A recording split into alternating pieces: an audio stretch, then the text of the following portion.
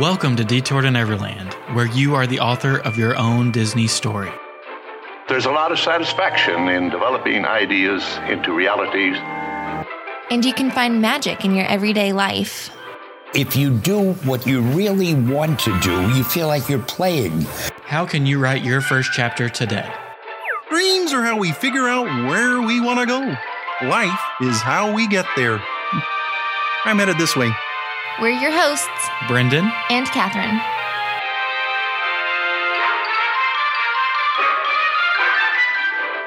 Welcome back to Detour to Neverland. Today is episode number 253. Thank you so much for joining us. We are continuing our storytelling series today, talking about Mickey and Minnie's Runaway Railway. This is a little bit of a different episode because normally we approach storytelling from how can we enhance your next ride on an attraction? But instead, this time, we're looking at it as how can we enhance your first ride on this attraction? And that's mostly because, interestingly enough, this ride opened just 14 days before Walt Disney World closed due to coronavirus.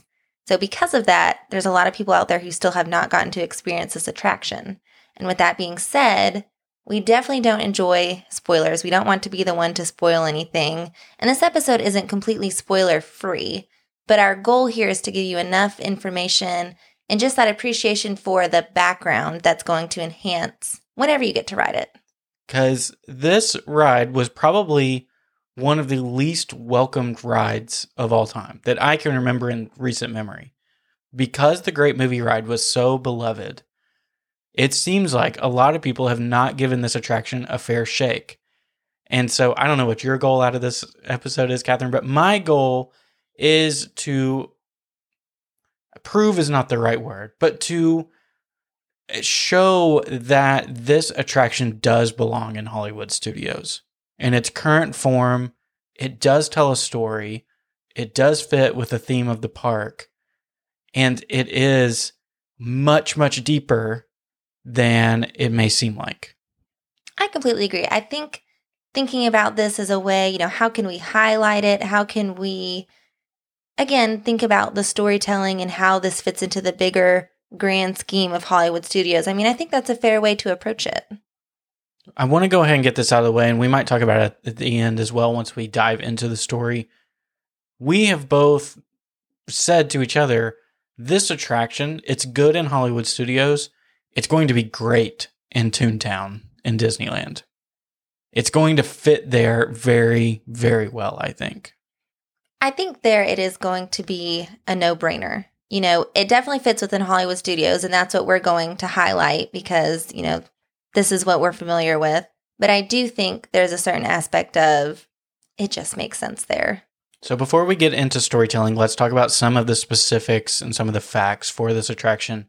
So like we said, it opened on March 4th, 2020, only 14 days before Walt Disney World closed last March. So really, we are in a select few group of people. We wrote it with the pre-show.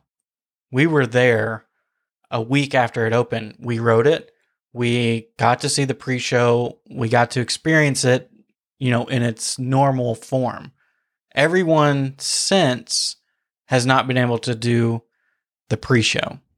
Which again, 2020 was a wild year, obviously. But to think about that, I guess I didn't recognize that was, 2 weeks that people got to experience that pre-show because it does truly enhance the ride experience. So it is bizarre. I definitely want to talk about that once we get to that point in the story as well, because it's one that they've tried to patch over it, but they haven't done as good a job as maybe you would hope. But we'll get to that in just a second. So this does inhabit and sit in the space of the Chinese Theater in Hollywood Studios. The icon of the park, maybe? That or Tower of Terror? Ooh, okay. Yeah, it's interesting because when you think about an icon, you do think about something like the castle, the Epcot sphere, geosphere. How about Spaceship Earth? I know, but the word, there's this... Geodesic sphere. Thank you. Or the Tree of Life, and it's, as soon as you enter in the park, that's what you see. That is what the Chinese Theater is in Hollywood Studios, but I do think Tower of Terror is the better fit. It's more iconic. And I think they use Tower of Terror more often in their marketing and stuff. They do, for sure. Anyway, that's a debate for another day. Chinese Theater did house the Great Movie Ride from park opening in 1989 until it closed in 2017. Very weird times. It was not really accepted by the fan base at all whenever they decided to close it. But again, that's a story for a different day. Took them 3 years to completely convert it over into Runaway Railway. And that's also, I think we're going to look back in 10 to 15 years and say those late 2010s, before Toy Story Land opened and before Galaxy's Edge opened, was a really bleak time for Hollywood studios.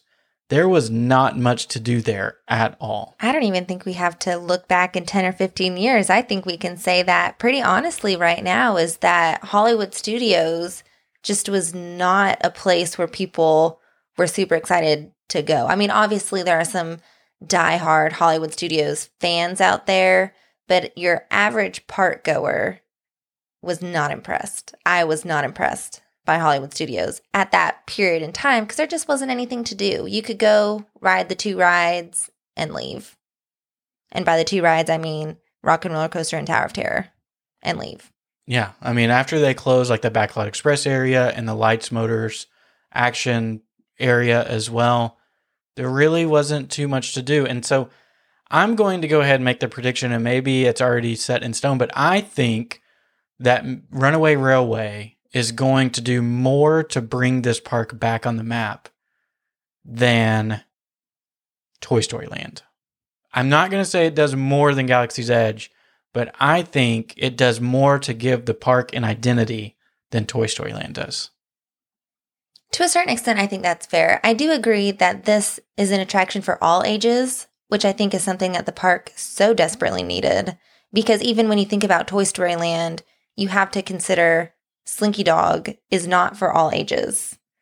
So I do agree partially with what you're saying. And Mania, even though it doesn't have a height limit, is not really for all ages either. No. You have to be a certain, You have age to understand what's going on. to be able to play the game effectively and get any sort of enjoyment out of it. Fair. So all of this is just to say, I think Mickey and Minnie's Runaway Railway gives the park an identity that it so desperately has missed really since it changed to Hollywood Studios, I would say. That this kind of bridges the gap for what people loved about MGM Studios, what people loved about Hollywood Studios now. It is a bridge piece connecting the past to the present and to the future. Now, a lot of people might be sitting at home saying, that's what the Great Movie Ride did. And I can't necessarily argue with that.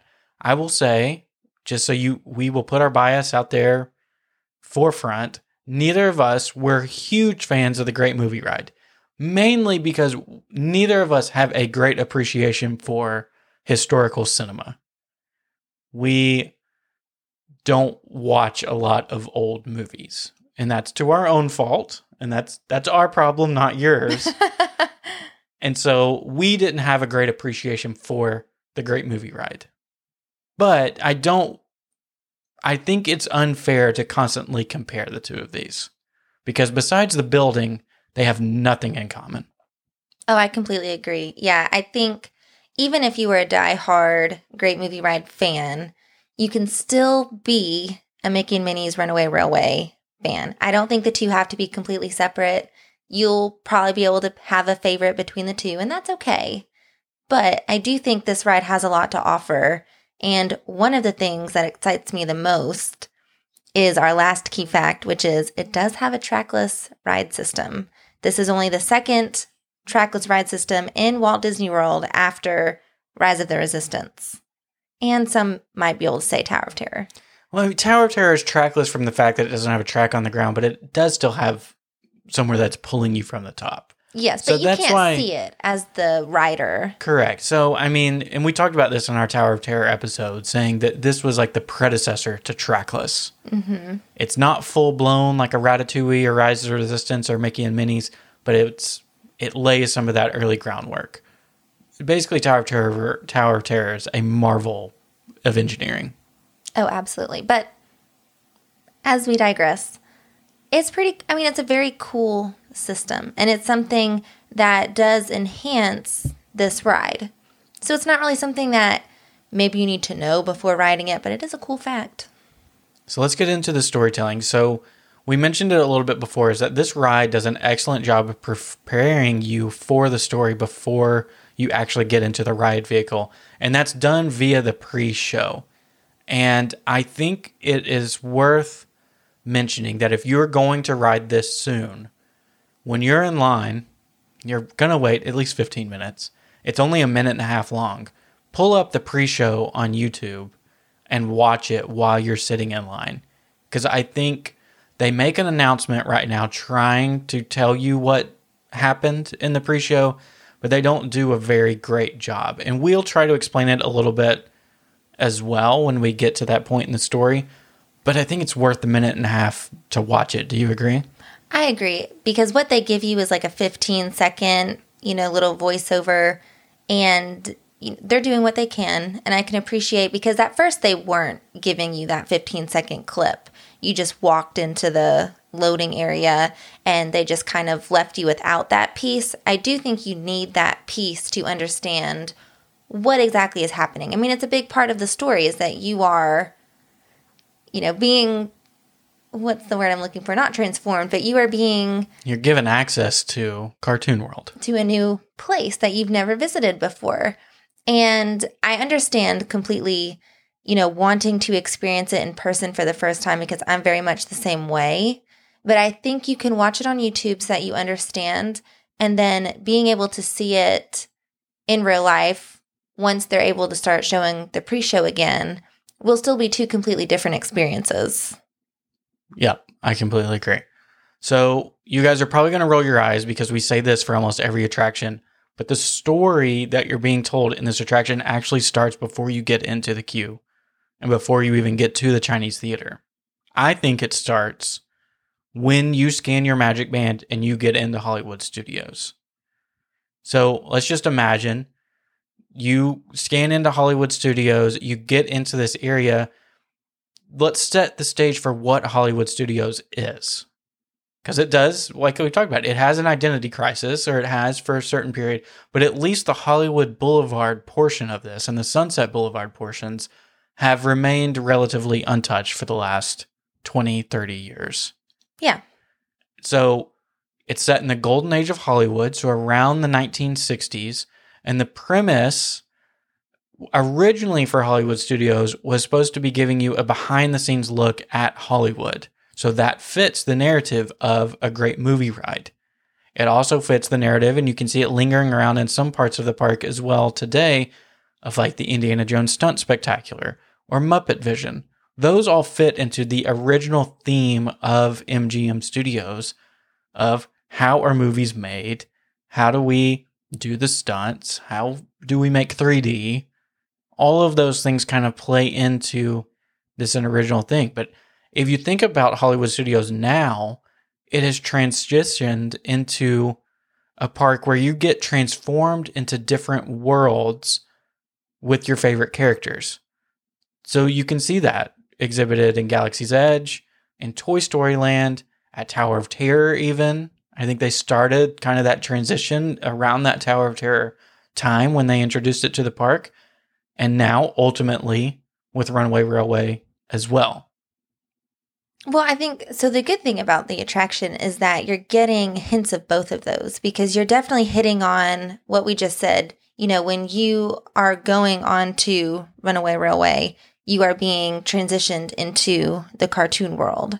They want to bring you into this new place that you've never been before, very much like a Galaxy's Edge.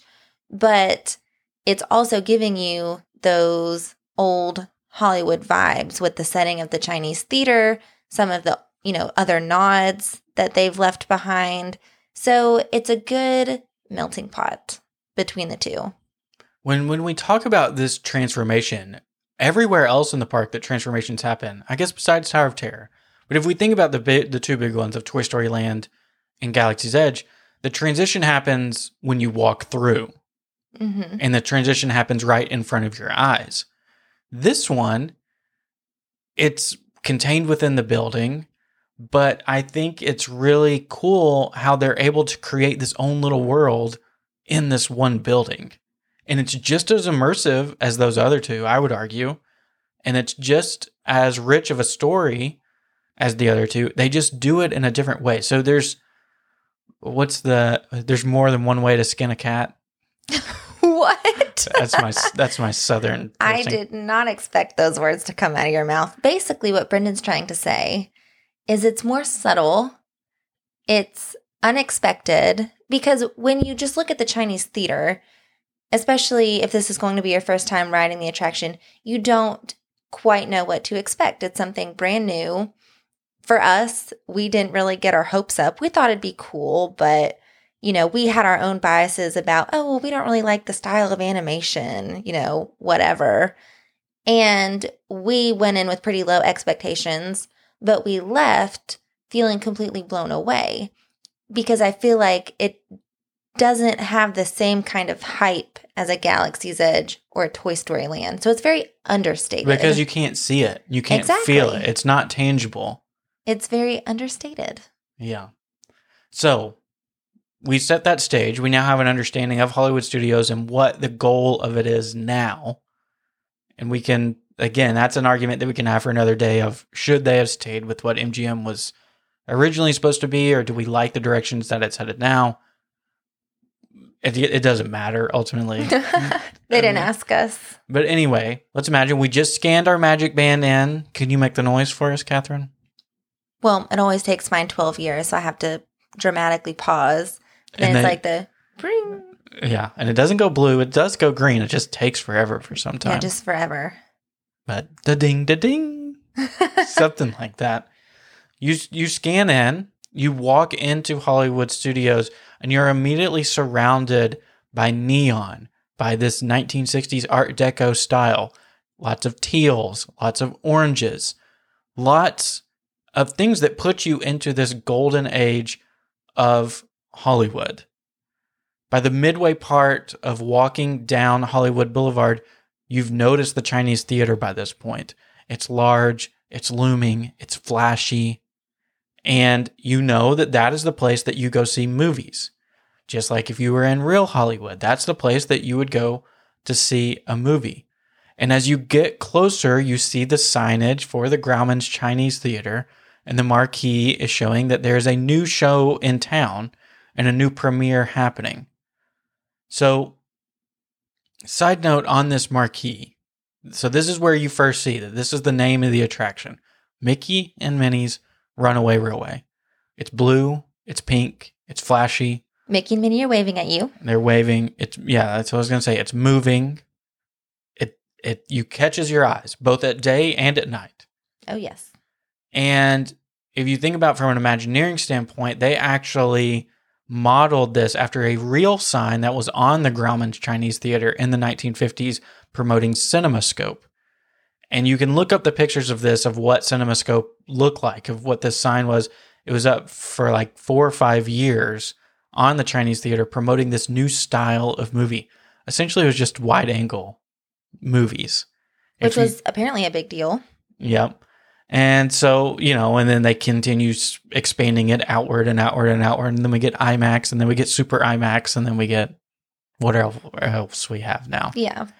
But that was the same. That was something that if you're in the golden age of Hollywood, you would have seen a sign just like this and a marquee showing, hey, what's the next premiere? What are we going to get to go see at the Chinese Theater? So that just brings up in my mind, do you think when they model this attraction for Toontown, I kept wanting to call it Cartoon World, and I was like, oh my God, it's not Cartoon World. Toontown, do you think they're going to have to change the sign? I think they're going to change the story, honestly. Really? I think it'll be the same story once you get inside, but I think the premise will be different. Okay. This was actually a talking point I had later on that I wanted to bring up with you. Oh, dang. Okay. Well, I was just specifically talking about the sign. I think the sign will be different. Okay. So you see that there's this new show playing called The Perfect Picnic. It's a Mickey Mouse movie. You can see based on the poster, it has Mickey, it has Minnie, it has Pluto. And so that's where you're invited in to this theater that you're going to go see. Obviously, if you're in this setting, if you're in the golden age of Hollywood, you've seen Mickey Mouse shorts and cartoons and movies before. So it would obviously draw you in, and you even see posters all over the place showing his previous cartoons and his previous movies and previous things that Mickey and Minnie and the other Fab Five, plus a few others, plus Daisy, have all been in previously. So that's kind of the premise that we talk about here, is that I think it's often missed because the Great Movie Ride and the Chinese Theater were so synonymous for so long. It's hard to imagine that this fits into the narrative of the Chinese Theater. You think about, a historic landmark. Things like Snow White take place there. Huge movie premieres take place at this location over the years. And this is just next in line for what is happening. The Perfect Picnic. I like it when it's laid out like that, because I do think a lot of people, probably just thought like, oh, well, they just wanted to get rid of one thing and they just stuck another, attraction in there just to fill the space. But it was very intentional. I think everything that the Imagineers do is extremely intentional. But all those little details with the signs, with the big posters, movie posters like you would expect to see with any other movie outside of the Chinese Theater. It's just like a very kind of natural experience. I'm going to see a movie. This is what you would do if you were in Hollywood. And I like that they set it up that way. Again, it's very just like unsuspecting. What could go wrong? And this is where I think the pre-show is so vital, because it's missed very easily, is that is exactly what happens. You go through the line and you actually get into a theater and you are watching The Perfect Picnic. You only see a portion of it because then, the wackiness and the unexpected turns begin to ensue. And we'll get into that, in a second. But that premise, from the moment that you scan your Magic Band and you are in Hollywood, and what do you do in Hollywood? You enjoy a movie. This is where movies are made, It's all laid out for you, I think, starting at that very moment. And it honestly took us going 20, 30 times before it clicked for me that this is not just a show building that they've now transitioned over to Mickey and Minnie. That it actually does fit into a real cohesive story. Oh, absolutely. I think they have to go together. To be such an icon and to be potentially considered the icon for the park, it needs something important to go inside, and it does need that continuous storyline. And we definitely get that. So if you've been hovering over the pause button or the exit button over this entire time, or fast forward, hoping that we don't get into any spoilers, this is where we're going to get into some mild spoilers breaking down this story. But we have specifically picked out plot points that will not give away what is actually happening, but they're things that you could subtly miss, and that if you kind of know some of this beforehand, I think it's going to enhance your ride. If it doesn't, I'll give you your money back on listening to this episode. I was going to say, watch your words carefully, sir. Not on your Hollywood Studios ticket. I'm sorry. But I think, if you want to skip ahead, you can probably skip ahead 4 or 5 minutes and then we'll be done with it. But I do think it is a worthwhile conversation. I would not be upset if I knew this information before I wrote it. I agree. So again, very mild, but here we go. Here's the little bitty breakdown of the story that we want to share. So basically, Mickey, Minnie, and Pluto, they're planning their day. They want to find that perfect picnic spot in Runamuck Park, and they pack the car and they take off to find their spot. Everything seems normal. They drive over the train tracks the trunk pops open and their picnic basket, a pie, and Pluto all pop out of the car. The pie gets stuck on the train that Goofy is engineering on the Run-A-Muck Railway, and then chaos basically ensues. That's where the barrier is essentially broken between their cartoon world and our real world, is within that chaos that ensues. But we're not going to talk about any specifics. We're not. We're absolutely not. That's just the plot points of what's happening. We're not going to talk about any of the special effects, anything like that. So then the remainder of the ride is spent with Mickey and Minnie, where they're trying to stop your runaway train, and they're ultimately trying to get to their perfect picnic day that they had set out to have. So like any good cartoon, all of those elements are there where you are introduced to what the characters think is going to happen. Everything goes wrong in a zany way that only could happen in a cartoon world. And then at the end, everything works out. So there's one particular thing that we just picked up on recently. You said you knew it for a while and you just didn't tell me, I guess. I didn't know it was something that needed to be mentioned. So there's a subplot that is going on to this. So the main one is Mickey and Minnie are trying to stop your train. Yes. And ultimately get back to their picnic. But like you mentioned, Pluto was ejected from the car as well. He wouldn't wear his seatbelt, I guess. Well, Minnie's just stuck him in the trunk. What kind of dog owner is that? Yeah, that's a little offensive. I don't know why Minnie put him in the trunk. Maybe, I was going to say an accident, but... She booted him. She kicked him. She was looking for a date day. She didn't want the +1. She was frustrated. All this is just to say, watch this subplot happen that Pluto is trying his hardest to get back to Mickey and Minnie because he was separated from them at the very beginning. So in every scene, you can see that he's a few steps behind Mickey and Minnie. At one point, he gets ahead of them as well. But he's a lost dog. He has his picnic basket. In any cartoon that you watch with Pluto and Mickey, Pluto is always trying to help Mickey succeed in whatever his end goal is. So in this case, Pluto is carrying the very important picnic basket. You can't have a picnic basket or a picnic without the basket. So he's trying his hardest to get back to them.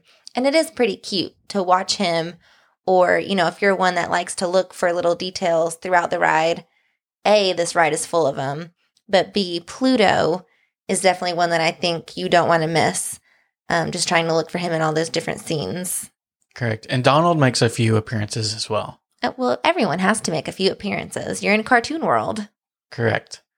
So story-wise, I don't know if we necessarily need to go much further. I mean, I think that pretty much lays it out where if you have a good understanding of that, you are already a considerable distance ahead of a lot of other people who ride this, especially now without a pre-show. Oh, absolutely. Yeah. And I think just, if you ever watched any of these new Mickey and Minnie cartoons that they've put out now, it's very similar to any of those. So it's kind of fun to watch those too. Like they usually play them in the hotel rooms. Like that's what we would watch when we go there for vacation. If you watch that and then go ride the ride, I think you'll get a kick out of it too. They missed a golden opportunity to put us in Potato Land. So spoiler, there is no Potato Land, if that's what you were hoping for. Why not? We need a Potato Land ride. Because they wanted to do something different. They went a different direction. Well, I don't agree with that direction. Well, all directions should lead to Potato Land. Send your strongly worded letter. So I think that we're going to put the story to a rest, and we may think of little things along the way for the rest of the conversation. But we want to point out some other kind of facts or ways to look at this attraction that are going to enhance the story for you. I also want to mention at this point is we did this for our Hangar Bar episode last week. We made a little accompanying YouTube video to go along with it. We also made some accompanying videos of our experience at Runaway Railway that we're putting up this week as well. So if you want to get a visual on some of this stuff, we also have a full ride through that we're going to put up on YouTube as well. If you want to go ahead and spoil the whole thing for yourself, be our guest. And yeah, but it's just a different perspective to put video with it, if you're interested in that.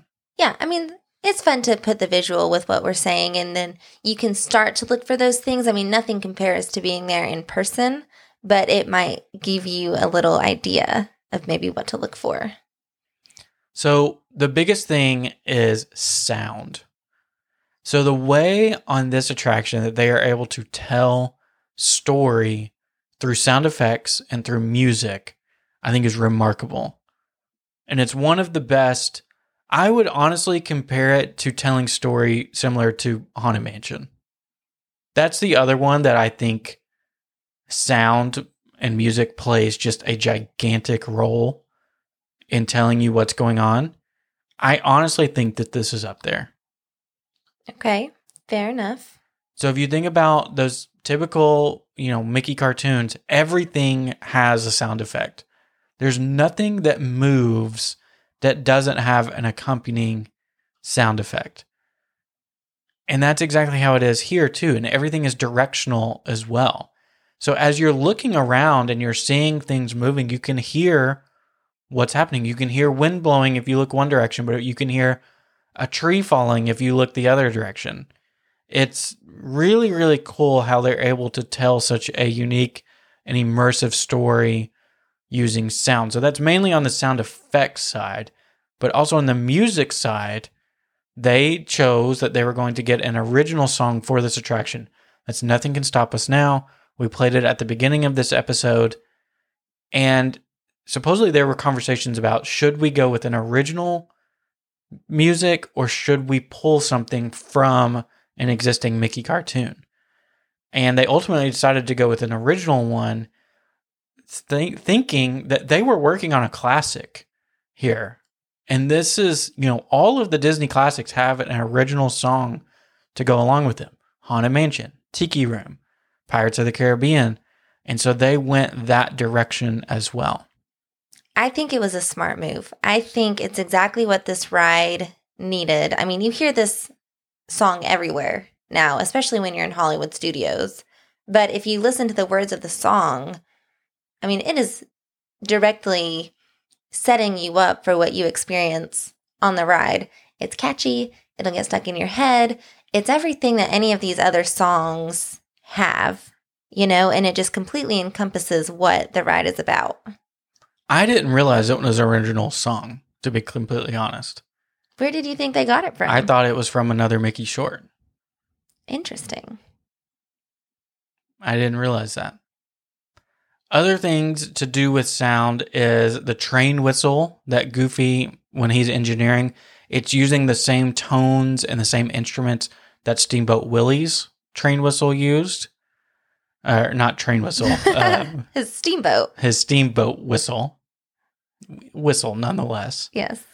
And there's also a lot of other sound effects that they stripped straight from a lot of these old Mickey cartoons. When they wouldn't make the sound effects with a computer, they're actually, clapping things together, using practical things to make the noises. And for those that they couldn't pull from old cartoons, they actually pulled some of the old things that they used back in the 30s and 40s out of the archives and recreated sounds that they needed for this attraction. So they went back to the roots for a lot of that stuff. Which is so cool. I mean, and to think about that when you ride the attraction, I mean, it really does just go above and beyond to enhance the fact that you are somewhere new. Like, obviously, the rest of Hollywood Studios, they might have used computer-generated noises, but not in Cartoon World, which is really cool. The other thing that I think, and this is the biggest thing here, honestly, this entire ride is basically a tribute to Walt and Mickey and the history of animation in this company. Which just absolutely pulls at the heartstrings. And I never would have thought this. Like you said before, we were definitely the people walking into this being like, we hate the new style of animation. Oh, yeah. I mean, And because we still kind of do, if we're being completely honest. Mainly just Goofy. Goofy's the only one. They did him dirty. Quite literally. He looks dirty. He's a little frightening. And, Goofy. His eyes are yellow for some reason, while the others are all white. But anyway. Anywho. They really took their time on this attraction to understand who is Mickey, who is Walt, what did their relationship and animation look like. That it's honestly a tribute to that. This is the quote. I mean, it all started with a mouse. Yeah, like this is Disney. I think this attraction embodies everything about that. So there's little things, there's little tributes, like when you first go through, there's a tunnel, it's marked 1928 for when Mickey debuted as Steamboat Willie. Later on, you see a tunnel labeled as 1901, label signifying Walt's birth year. But there's also a lot more subtle things. There's things like Maison de Soirée, if I'm practicing my French. Did you have to Google how that's pronounced? No, I took French in high school. Yeah. Okay. Which means House of Mouse in French. And there's a sign that says that in the city scene. And there's all kinds of other stuff that are signifying that the Imagineers were very careful and meticulous in building this. What were some of your favorites? So my favorite is definitely towards the end of the attraction. So again, I'm not going to tell you exactly where it is. You can watch the YouTube video if you want to know. But it's a street sign that's labeled Yensid Valley, which is just Disney spelled backwards. But it's also what Walt called part of his backyard. He was big into his train sets and everything. And that was the part of his backyard where he had his miniature trains. Which is, how can you not just get a little misty-eyed about that? And then, of course, when you exit the attraction, and this is one that I think everyone notices for sure, but there's a portrait of Walt on one of the Disneyland trains there. And it just encompasses, again, like you said, like this truly is the perfect setting for a tribute to Mickey and Walt. And that's what this ride is. You're getting lost in this cartoon world like Walt probably got lost, when he was animating everything with Mickey. Like that was his own little world. And now we're getting to be part of it. It really is beautiful. And there's dozens and dozens of other ones as well. There's tributes to WED Enterprises, to Walt Disney Imagineering, to specific animators, to specific Imagineers who worked on it. All kinds of other little things. And it's said that this has the most hidden Mickeys of any attraction on property. Yes. I mean, they're everywhere. We try to pick out a few of them, which is fun for us. You can even, if it's a long wait, which sometimes it is, there are some outside of the Chinese theater. There's some inside. And then, of course, in the attraction itself, which is super fun. So, I mean, I think it's just, there's different layers to this ride. Every time you can pick out something different, but it all goes back to, the overarching theme. It's interesting. And now that I'm even thinking about it, the whole thing itself is actually a hidden Mickey. The aerial view of Hollywood Studios, that it's laid out like a hidden Mickey. The center of it is.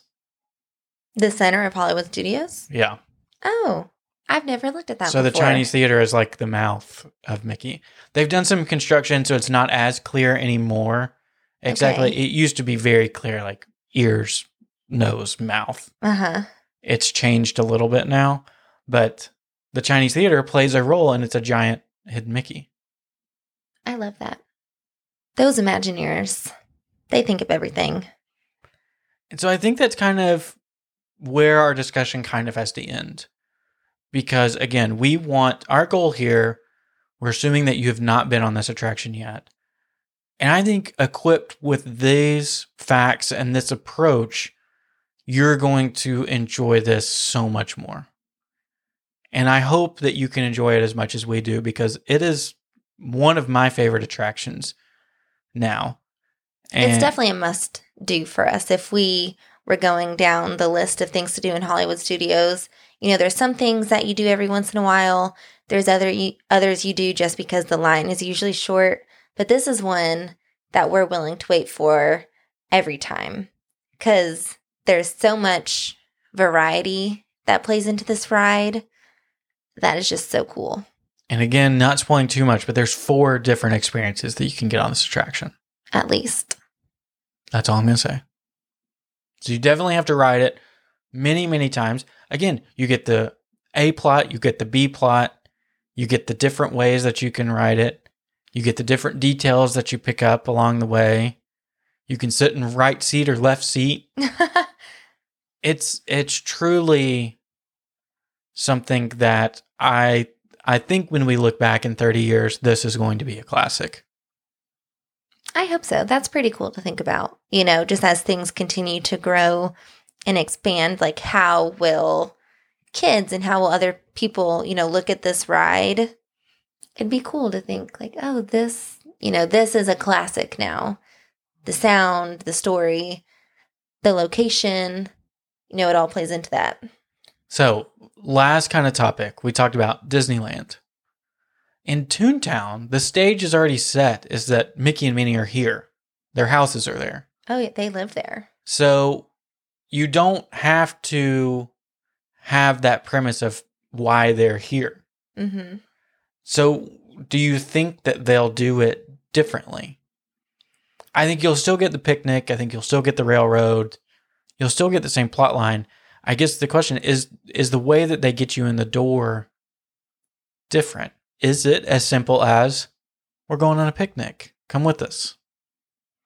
I mean, I would love that, honestly, because I think sometimes you don't have to overdo it. You know, I do think in Hollywood Studios, they needed more of that introduction. They needed more of that, you know, what is happening? How are we being transported into this new place? Just like any of the new, you know, Toy Story Land, Galaxy's Edge, you need that.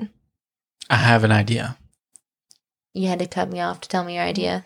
I got a small brain. It'll leave my brain if I don't say it now. Okay. What if it's a train station to Runamuck Park?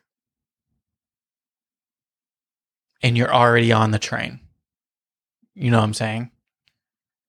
In our version right now, they have to get you on the train. Uh-huh. You have to have a reason to get you on the train. Uh-huh. You make it a train station. You're already on the train? You're already on the train and you're going to Runamuck Park. You're viewing it more from Goofy's perspective. I could get behind that. I thought you'd have a better reaction than that.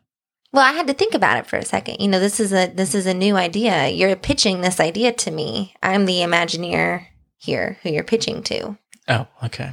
I do like the idea. I do just wonder how that would work out if there's already... Because can't you ride the train back to Toontown? Toontown does have a railroad station. That could be problematic. To have 2 train stations. Walt loved trains. More trains, the better. Fair. I do think in Disneyland, the tribute to Walt and Mickey aspect will be more of a... Tearjerker. I was going to say tearjerker. I think it's going to be more apparent to the Disneyland audience than maybe it is to the Disney World audience, just because they're locals and they're, you know, crazier about it. Not to say that we're not, but I'm just saying, you know what I mean? I didn't even think about that till now. Like, I just think it's going to, you know, they would walk on the ride and be like, this is obvious.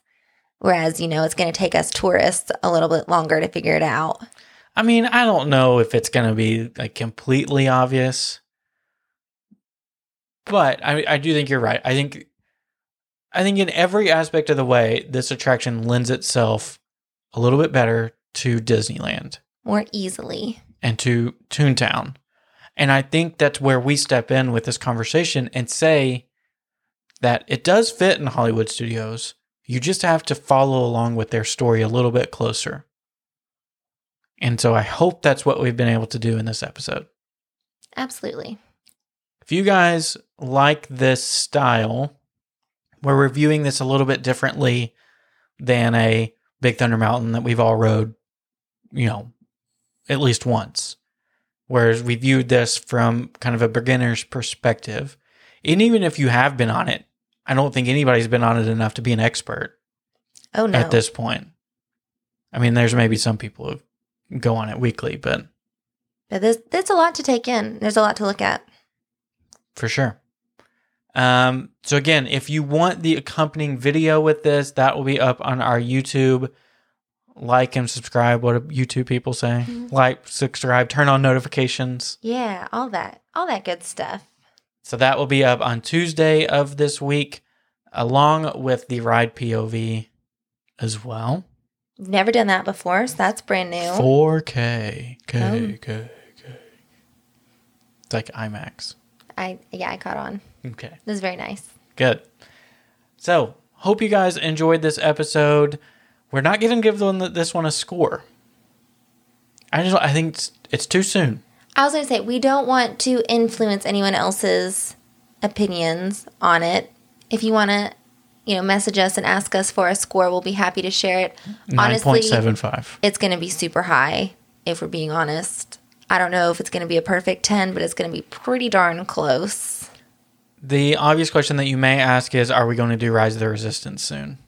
And we don't have plans to. I'm not ready yet. That one is honestly just too, overwhelming. It is very difficult to premise Rise of the Resistance without spoiling it. Absolutely. So, Whereas this one is a little bit, you can tell the story without ruining the experience. And that's truly what it comes down to, is the experience. That first ride, there's nothing like it. So I've just decided we're going to go to the grand opening of this in Toontown at Disneyland. I would love that. Mark the calendars. Good. But until then, we'll be back again on Thursday. So we hope you tune in, and we hope you have a good week. Thank you for listening. Thank you for listening to Detour to Neverland. Make sure you subscribe and leave us an iTunes review if you enjoyed the show. Between episodes, you can find us on Instagram at Detour to Neverland or visit detourtoneverland.com. We appreciate you letting us be part of your day. See you real soon.